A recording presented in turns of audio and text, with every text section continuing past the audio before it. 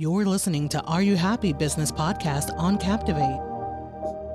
Hello, Are You Happy Podcast? I'm here with Justin Noppe. Thank you so much for being on. I'm very excited to chat with you. You have a long history in teaching languages. You've taught languages for 15 years now. Started with English and then actually started to teach languages that you didn't even know by teaching people how to learn. And you take that same philosophy of teaching people how to learn into the business that you have now. And it's called Neuro Resilience. You've been doing this for 4 years now, coaching business leaders. And I guess the thread behind both of the things that you do is that you've realized that emotions are the problem when people are trying to learn a new skill or lead a business. So without further ado, would you mind introducing yourself and a little bit about your background and how you got here to starting Neuro Resilience? Sure. Yeah. No, thanks for having me on as well. So I grew up in South Africa in Johannesburg, and it was kind of a weird upbringing. And by the time I was 20, I had 2 suicide attempts behind me where I was just really, really unhappy and, depression and all that kind of stuff. And I took a chance to leave South Africa when I was 20 years old, just after that second attempt. I was like, this isn't working for me. Something's not working. Let me leave. And I left and I went to London, and I spent the next 15 years on and off in London. I spent a year in Argentina, a year in Indonesia, a year in France, and a year in Thailand, and bouncing back and forth and figuring stuff out for myself. And that's also learning the whole time as well, teaching languages the whole time. So I could actually afford the travel, $100 in my pocket and my backpack on my back. And that was my mission to kind of do all this stuff. And, during that time, I was, looking at how do people kind of make sense of the world? And I kept going to the traditional models like religion and philosophy and things. And I was finding that it wasn't quite sitting well. And as soon as I was like, let me take an evidence-based approach, let me wipe the slate clean and just see what happens. And so this is what I did with language learning. This is what I did with humans in general. And coming back to this idea of we are social animals. We are, so I made 3 rules that I call the human operating system. Number 1 is, no person is an island, right? We're social. Number 2 is emotions trump logic all the time, right? We're emotional animals before anything else, before any kind of rationality. And then number 3 is context is king, which is to say that even when you apply your logic to something, you can't generalize rules. There's always nuance to look at. So whenever people give me a, black or white type of thinking, it shows me that they're thinking more out of a state of emotions rather than nuance. There's context to everything. And as soon as I started applying that to my life, it changed. And so that built my approach to learning as well. And teaching people how to learn. It's well, what does the brain do? So we come up with how to challenge the brain to hold multiple pieces of information. And it turns out to be very similar to taking yourself to the gym and exercising your muscles. So I don't talk about your brain is like this. It's more this particular muscle hasn't been trained. So don't expect to walk into the gym and pick up the heaviest weight possible straight away. Go into the gym, manage your load, see what your limits are, see what's comfortable. And we want to push to a place where you're confident, but a little bit uncomfortable. You're pushing yourself. You can feel you're edging to your limits, and then just come in again and come in again. And the regularity, the consistency, language learning, emotional regulation, whatever it is, it all works according to these principles of treating the brain from a social, then an emotional, then a cognitive approach, and overloading it just like it was, a muscle. And that's basically the approach that I take with anything now. It's a universal. It doesn't seem like it's connected because, you're talking about learning a language versus helping someone with depression, but it turns out to be very much load management and having the right approach. In the beginning of your answer, you talked about philosophy and how that didn't really sit right with you, and you kind of took an evidence-based approach. Yeah. I've had a similar experience reading in on different philosophies. Honestly, it caused me to overthink more than anything. Mm-hmm. And what is your take? Is there a certain philosophy that you think is valuable and implementable, or did you kind of just learn this all on your own? And thirdly, do you have anything that you've written based on what you've learned? Good questions. Is there a philosophy about implementation that I can recommend to anyone? Not really. I think the best is what I've found that really works is this concept of evidence-based behaviorism. There's type of psychology called behaviorism, which is look at the behavior first. So, if someone says, "Oh, I always do this," well, let's track that person's behavior. And you can form your expectations around that, and you can see how much the person either lies to themselves or lies to others, or they're being true to what they said. And so it's never trusting necessarily what people say, but rather what they do and why they're trying to do it. And you take that evidence, and that's a very strong kind of way to approach things, as this is what is. So I never go for idealism. I always go for, perhaps the closest to it would be stoicism, would be the most practical way to think about it. But stoicism also has this halo of, I'm an unfeeling machine. So I never quite, gravitated towards it, because I like, the closest to it would probably be the broaden and build theory by Dr. Barbara Fredrickson. That's like a theory that I would recommend that people look into. It's a very good one. What was it? How do you spell it? The doctor what? Barbara Fredrickson. It's like F-E-R-D. Yeah, Fredrickson. Awesome. Yeah, I'm going to look into that, because I also resonated most with Stoicism, and I started to implement it. And then I realized I hadn't expressed anger in like 2 years. So I was like, because I told myself that that's what Stoicism was teaching me, to not express anger. And I saw the benefits of it, because once you express extreme anger, like verbally, loudly, one time, I think like it becomes like an addictive habit, or like you do it the next day, the next day, and the next day. But it took me time to realize that there is value in like expressing anger in a composed way, showing that you're frustrated with someone or something in a firm way. You don't necessarily have to lose your temper. So I confused like Stoicism teaching not to express too much anger I confused it with like not like having it. You shouldn't be able to express your discontent in a tempered manner. So I like where your head's at, and the broaden and build theory is definitely something I'm going to look into. Back in history for you, when you had your like 2 suicide attempts, what did you learn after that? Was there a breaking point where you learned something emotionally about how things happen for you? That sort of like North Star, how you've been going about life now and teaching people. Yeah, there was the basic premise is that I was creating a reality, a perception of reality in my mind, that I was a tortured genius who was, underappreciated and blah, blah, blah, blah, blah. And it was incredible how strong that was. But if you look at what does the evidence show for people between the ages of 10 and 25, is it's always about how much value you can bring to the group. You create your social identity, your social psychology really kicks in those times. And I was trying to create value out of something that I thought was cool as well. And so generating that, I always perceived people to basically be against me and push me down. And I realized how much I was living by this script of basically, he got pushed down and then he worked hard and he overcame the problem. And so I was always looking in my reality for feedback where people were pushing me down. So I was actively trying to sense people pushing me down. Once I had kind of like seen myself doing this, like, what am I looking for? That took me a long time to figure that out as well.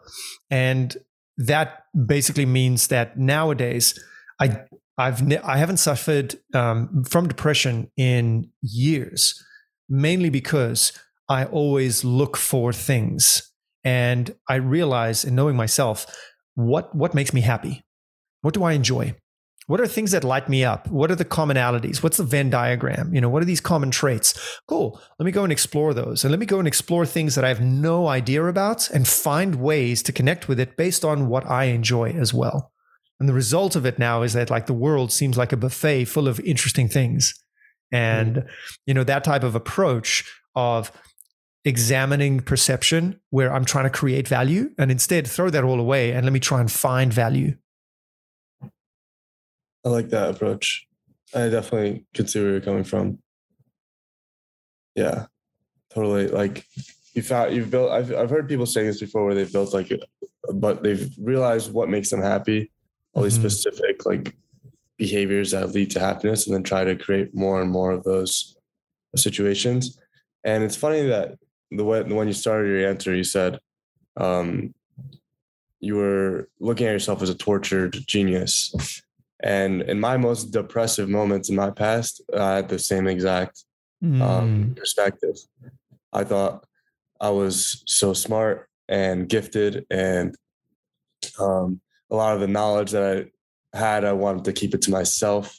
So I just started to internalize everything. And I just felt like I was smarter than everyone, and nobody saw what I saw. But there was obviously a breaking point at some time where it started to shift. But I also see where you're coming from in terms of like, in those times you were, and as was I, like noticing things that were negative and like things that bring me down. And it really is about choosing those positive experiences. But I think something that you maybe implied, but something that I utilized in those really, really down times was to put myself in situations where I'm like uncomfortable, where like something brand new that I've never done before.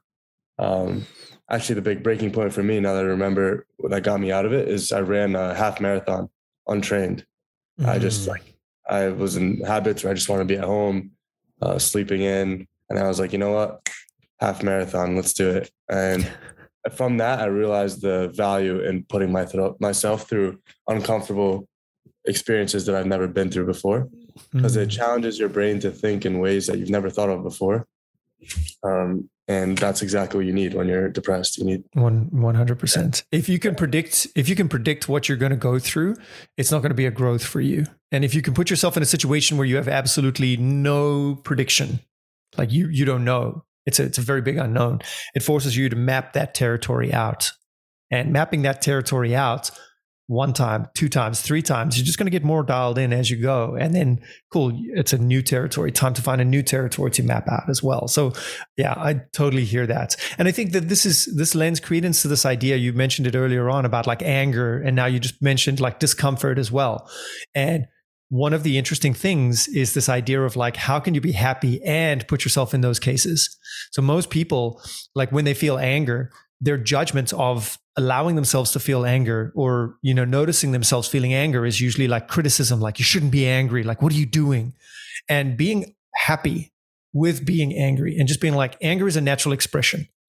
Yeah, I'm freaking out right now and I didn't do it in the best way, but that's an opportunity for me to really put in effort and rebuild this relationship, or really put in effort to, like clear up the situation. And it gives me an opportunity to be humble, and it gives me, and that type of thing, and being excited by that as well as allowing yourself to just be that thing, because there is purpose there, without a doubt. Yes, you can change it and moderate it and become more refined, but there's always a purpose. And getting uncomfortable now, especially like I said earlier on, load management, if you've got the capacity to do it. So I always make sure my clients do this as well. Are you at a place where you are ready to take on more load? So just a very simple thing. Are you at a -1, a 0, or a +1? And when I say -1, you need rest, recovery, release from stress. Okay, cool. Let's put you in a nice like cotton bowl room and just, chill out for a while. Rest, recover. If you're at a 0, you're at that point where you've rested and recovered, but you don't have extra energy yet. And if you are at a +1, and that's where like all of these morning habits of like meditation and make sure you're working out on a regular basis, drink plenty of water, they're trying to get you this +1 state. But if you're at a +1 state, you can't just chill out there. You have to then introduce controlled stress into your life, where you're like, okay, cool. I'm really, if you won the lottery, most people would just buy all the cool stuff so that they wouldn't have to leave their house, that every comfort would be there. But happiness doesn't necessarily stem from comfort. It comes from the harmony that we have of being capable, confident, meaning to society and others. And so there's always these social relationships that govern it as well. And if you're always inside in a comfortable state, you'll never get there. So controlled stresses is always something that I promote within anything. And a controlled stress, especially in places where you feel there is no confidence or there is no, let's say, agency. You don't feel capable. You don't feel strong. You feel like you need others, that you're somehow dependable. And just regardless of whether you are supported by others in your real life, you go to those areas anyway, so you can feel like, oh, I do have some control. I do have some power here. And that really helps to change the game. What is an example of, like, I can imagine what it looks like, but what is like a really concrete example of controlled stress? So say someone is in that +1 state, they're healthy. What is an example of controlled stress? Is it just anything that causes that person to feel stressed and then it's just a challenge for them to deal with it? Yeah. And so I usually tend to, because I am not necessarily a health coach. I do, challenge people to do healthy things, like work out their physical body and eat and whatever. But I would say that the biggest controlled stress that I can give people is usually an emotional stress. As in, like, let's say someone's not comfortable with putting up boundaries and limitations, saying no or refusing a request or something like that, or expressing their preference, like, I want to go to this restaurant instead of that restaurant. What you'll find is that the most stressful times for them is when they have to say no to something, but they can't because it would probably cost the relationship. And getting them to say, okay, cool, what is a controlled stress here? I don't really care about, expressing my preference or fighting for my choice when it comes to, like, where should we go for dinner? And then I would challenge them and say, you need to practice reps here. This is where you should be doing your controlled stress with something that you think doesn't matter, but you still are forced to express a preference, because it is difficult for you to do. The result is just you exercising that muscle. And then when you step into a place where it really matters, so then you're going to be a lot stronger for it. So a good metaphor to think about is competition versus training. You don't necessarily go, let's say if you're running a marathon, you don't run a marathon every day in order to train for a marathon. You will have a training program, and that training program, you're going to notice and monitor and measure and all that kind of stuff. Those are controlled stresses. So on competition day, you can take yourself to that limit of where you've been, with confidence as well. Very awesome. I'm starting to understand the philosophy. And I have one more piece of this philosophy that you're sharing that I'm a little bit curious about, because there's controlled stresses, but then there's also stresses that come in that are random, uncontrolled, maybe a death in the family, or maybe all of a sudden you spiral into depression. What is the philosophy of introducing controlled stresses? Is a philosophy that, okay, you're at a +1 state right now, you're doing really well, you seem okay, but let's introduce some stress so that you can grow as an individual and learn how to respond to things that might be stressful, so that maybe when something comes up that's a big deal, that's a little bit uncontrolled, an external circumstance, you have all these controlled stresses that you've dealt with, and you've learned all this stress management. So now you can take a better crack at this new uncontrolled stress that's coming in. 100%. So think about it kind of like if you go to gym and you train like every kind of muscle in every possible way, especially knowing what you're weak with and, what you're not strong with, and creating some kind of standards for yourself, then I can put you into like a half marathon, but I can also put you into an obstacle course race, but I could also put you in like a street workout competition. And even though you're not going to be the best, you're going to be confident, comfortable. And so you've got this idea that you trust yourself enough to go into multiple situations. Maybe not competitions, but I could ask you, hey, do you want to go running this morning? And you would say, yes. And hey, do you want to go hiking this morning? Sure. Do you want to go swimming in the ocean? Sure. No problem. Like there is nothing that you don't trust your body with. You have a strong sense of confidence and trust and agency, responsibility in your body. Now, if we apply that to your emotional body, it's the same thing. You know what's going to trigger you. You know how far you can take yourself as well. And you know also how to bring yourself back from that brink. And you've also had practice not judging yourself. So in cases of like extreme stress, let's say losing a job, losing a loved one, things like that. It's basically a chance to lean on those muscles and let those muscles carry you, number one. But number two is eventually getting to this place where you see these as opportunities to actually bring your group of people closer. And remember, the primary operating system inside the brain, or inside our entire meat machine, let's say, is we are social. It's that simple. We are social. This is the number one thing that I find that other people get wrong. If you're talking about psychology, social psychology, you need to make sure that you're getting your social nutrition. Your social needs need to be met, and how we meet those needs. And most people aren't even aware of what social needs are. Things like you want to feel like you belong to a community that you want to participate in as well. And it's not just I'm part of a community or I'm not. There's multiple like levels to this and distances, let's say. So yes, I belong to my neighborhood community, but I don't need to feel like I need to know everybody's name or anything like that. Like, no. But if I'm walking down, I like to get a wave from people or something like that, like an acknowledgement that, oh, you are part of this community. I'm part of this community. We recognize each other. Those are social needs. And a lot of the time, if there's a death in the family, it can do wonderful things as a consequence. That death is terrible, but people bond during traumatic events, right? And so it can bring you a lot closer. How many times have bad events actually helped you to bond further with the people that matter to you?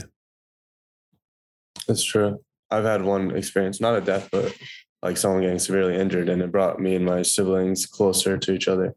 100%. Yeah, I definitely see that. And I found that in my most stressful times, you're right. Like the two things that get me out of it are uncomfortable experiences like I shared, but also surrounding myself with people just to challenge my brain to think in these new pathways where it's not so internal and like isolating focused, but more so like, let's talk to people. Let's open my mind up to these new possibilities, new ways of thinking. Yeah.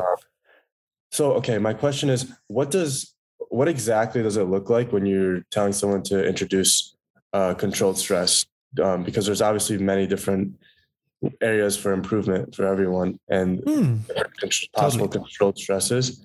And for me personally, as we're talking, I could think of one as an example. If you want to use this example, I think for me, good controlled stress would be like when someone is when I have a conflict with someone and maybe they're raising their voice, how can I express my my discontent with also like, so say we have an argument with someone, like afterwards, that ability to just have a controlled conversation and be calm and address it and have that confrontation piece. So like a lot of the times I'll get an argument and then it's over, but the argument's over, but mentally I'm still thinking about it. Sure. So how do I come in afterwards and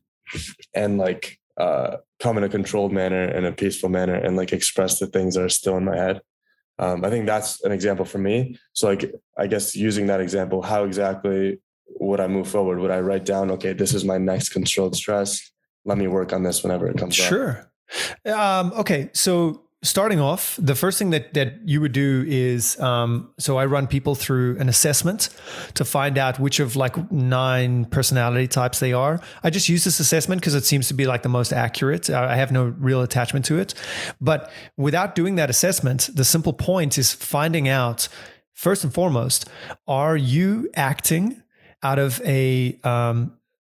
basically what's called a reflex response, something that's trained into you from childhood. So for example, if you are a thinking type, so everything that you've told me today tells me that you're very much a thinking type, not a feeling type or not an instinctual type, but a thinking type. And more to the point, collecting knowledge and things like that. So you are this investigative type as well, And so what that means is that you're probably in your head, like you've got a couple of safety security needs that get triggered And the way that you get around that is by being, this thinking type, collecting knowledge, and what probably triggers you in social situations is this idea of this person's arguing with me, but they don't know this information. They're being incompetent right now with their logic, with their thinking. Let me, say the things that they need to know in order to actually see my opinion so they can have an educated disagreement, if that, So how true is that, would you say, so far? Very true. Yeah. I just reflecting on something that happened yesterday. I don't have arguments often, but yeah, it's very true. It's like the person did not recognize a piece that existed. Right. Yeah. And this is the thing, is that of these 9 types, 3 are thinking types, 3 are feeling types, 3 are instinctual or what we call body types. And there's so many nuances as well. So I would first identify where you are. And you can identify where you are by just making sure that, well, what triggers me and what doesn't trigger me. And understanding that the way that you're thinking, we need to then identify, are you leaning into that behavior because of a way of proving your worth or feeling okay? Like, I'm only going to be okay if I can close that argument, close that loop, if I can make that person see my way. And if that's true, then understand that you're basing it out of what I call the first the first software, version 1, Dibron version 1, right? And we upgrade to like version 2 in our teenage years. And then version 3 is going to be the adult like software update, shall we say. And that adult software update will recognize, wait a minute, this person's triggering me. And basically it's calling into question my worth. And I will only feel okay if I prove my worth. And if there's something that you need to do to feel okay, then that's basically understanding that we're coming from a place of instinctual reflex to show worth, to prove worth. Why do we do that? Well, we want to be able to do that so that we're not banished from the tribe. We show value, we show worth so that we're valued by the tribe and we won't get banished and we will live, right? So it's always got to do with, what are you trying to do socially, And after that, now the controlled stress is, in this particular case, identifying the buttons that are going to be pushed for you to behave like that, right? Awareness comes first. So if I were you, I would be in controlled stresses. I wouldn't be there yet.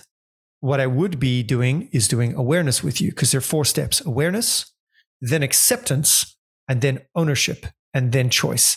And when we get to that the third and fourth place of ownership and choice, that's when it would be doing that type of thing. Perhaps even in your case, and so this is not for everyone. It depends. That's why I only work one-on-one with people. I don't work with groups, because you can't do this with everyone. You are, a very different person from the next person. So controlled stress, from what you shared with me, without doing any further assessments, disclaimer, is going to be based on this idea that, why don't you get into arguments with people that you, at some point, you just say, you know what, you're right.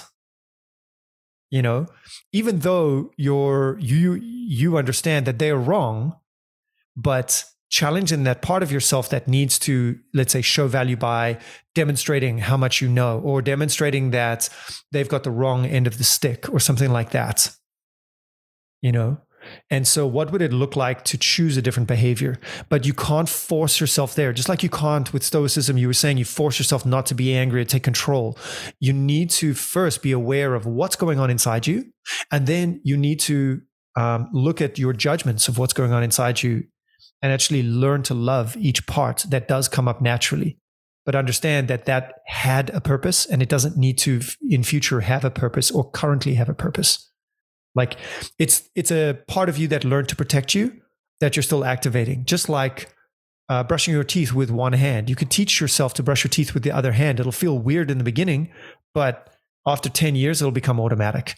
And so right now, the automatic behavior that's coming out of you is childhood or teenager. And that's what I deal with most business people. They can't believe how much they get triggered into childhood. So let me ask you that question. When you were having this argument yesterday and you felt yourself kind of getting angry and frustrated with this argument, right? Had you experienced that type of frustration and whatever before? in your life, like when you were a child, when you were a teenager. So if I asked you to put an age to how old did you feel in that moment, what would you say? Yeah, you're right. Totally like 12. It's like that frustration when you're in puberty and you're like, it's not like that. I don't know. Like I don't have these experiences often. It's not like a trend. I think I need to, you're right, build that muscle of being like, you are right. That like, I feel like once you build that muscle of like conceding, it's not about winning the argument at all. Yeah. I think ideally I want to be at a place where I can like speak my piece, and like that should be enough for me. Because obviously you can't close the loop on every argument and just make them see your side. Yes. There's always something else that you want to express that exactly. Yeah. So you need to have the internal peace no matter what. So there's a couple of muscles here, by the way. One of them is conceding to the argument, but another one is perhaps like finding your own value. And I always encourage people to explore this. How am I valued by other people? That's not in a way of information, data, arguments. So that a person can raise an argument with you and you just be like, I don't even need to put my argument forward. Like I don't feel the need to do this because it's not going to raise my value, because my value is that I'm appreciated for my kindness. I'm appreciated for my big heart. I'm appreciated for my curiosity, not the fact that I'm right, the fact that I'm competent with this knowledge. So like, how are you, and these are 3 questions that I get everyone to answer. How are you valuable by just being you? Like, what is it that you are just you? No one else is around you. What would you say are things that you just naturally will gravitate towards that other people can value? Right? That's number 1. Number 2 is, what are things that you do that have no connection to intelligence or knowledge or arguments or whatever, no connection to anything that's triggered in these types of arguments that other people value, that they say that they value. And the third one is your relationship, your connection to others. What are connections to others that are valuable to them, that you are valued for? So for example, you are a son, a brother, a lover, a friend, or whatever, and they don't need you to be this intelligent person who can win arguments. They don't need you to do that. They need you to be in their lives, and that's it. And it's effortless being. So what does an effortlessly valuable Dibran look like? What are the qualities of effortlessly valuable Dibran, right? And taking it from there, now we've got our own sense of value, which means that when someone triggers the kind of argument fight, there's a lot less fight back in you, because you don't have this self-defense mechanism anymore, because you can see your own value. And growing your own value over time is about, how do we take ownership of all the shameful, maybe scary things that we've been exposed to in the past, and integrate them and own them as part of our personality. And actually, this is how we perform value to others. So for example, my 2 suicides are part of my story, and it's valuable. And other people can appreciate that value, because then it demonstrates perhaps how we're connected, or traumatic events that perhaps I've got insights from, or something like that. It's got nothing to do with intelligence. It's got to do with actual suffering, let's say. But likewise, my travel, it's got nothing to do with intelligence. It's got to do with, I traveled, and people are like interested in travel. And so just that relationship there provides value. And I realized that my history is valuable. My effortlessly being is valuable. And that's something to source value out of as well. Wow. So it's noticing in those arguments or whatever stress that has nothing to do with your value, like proving yourself right, nothing to do with your value. There's people out there that love you for who you are, despite whether you win this argument on the other side of the world. Right. Exactly. Yeah. So it's constantly bringing yourself back to how you're valuable, but like personality wise, like by being you, like how are you valuable in that sense, but also like, what are the connections you have with other individuals? Exactly. Yeah. I always think about that, like in situations like where I'm at now in this new city, it's harder to make friends, but I'm always thinking like, okay, I have friends back home that love me for being me and like know who I am fully. Exactly. Me, and they see the value. So, my last question to you is, how do you take this, your philosophies to the business world, and how you're, with the consulting that you're doing?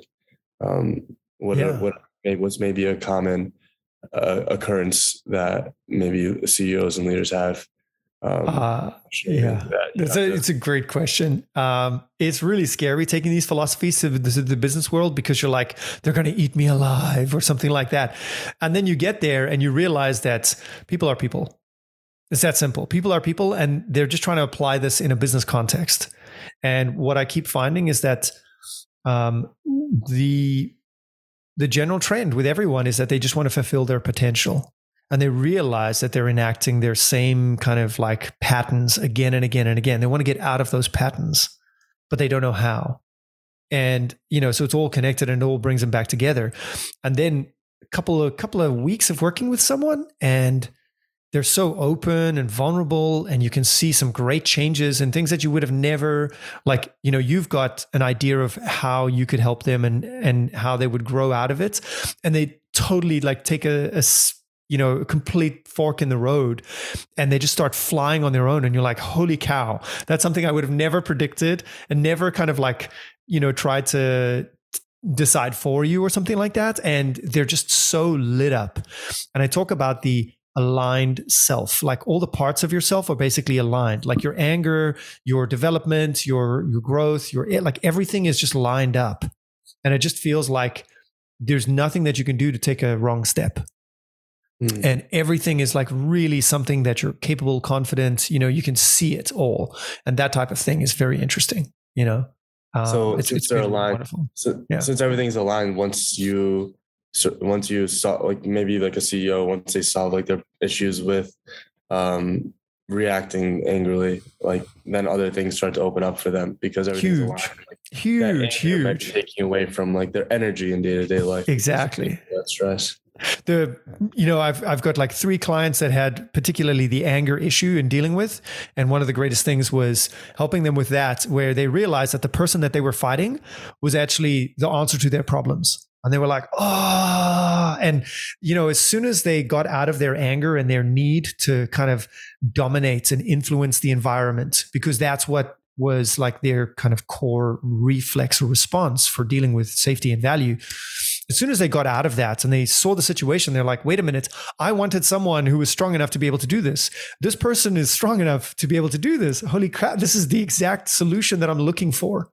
And as soon as they figured that out, it was game changing for them. And they changed their communication, and they changed their management style from aggressive to very supportive. And all of a sudden, like the team started like really rallying behind them as well. So, there's huge kind of implications in terms of leadership and success for business when people actually go for this social grouping, this idea that together we are stronger than just our individual parts put together.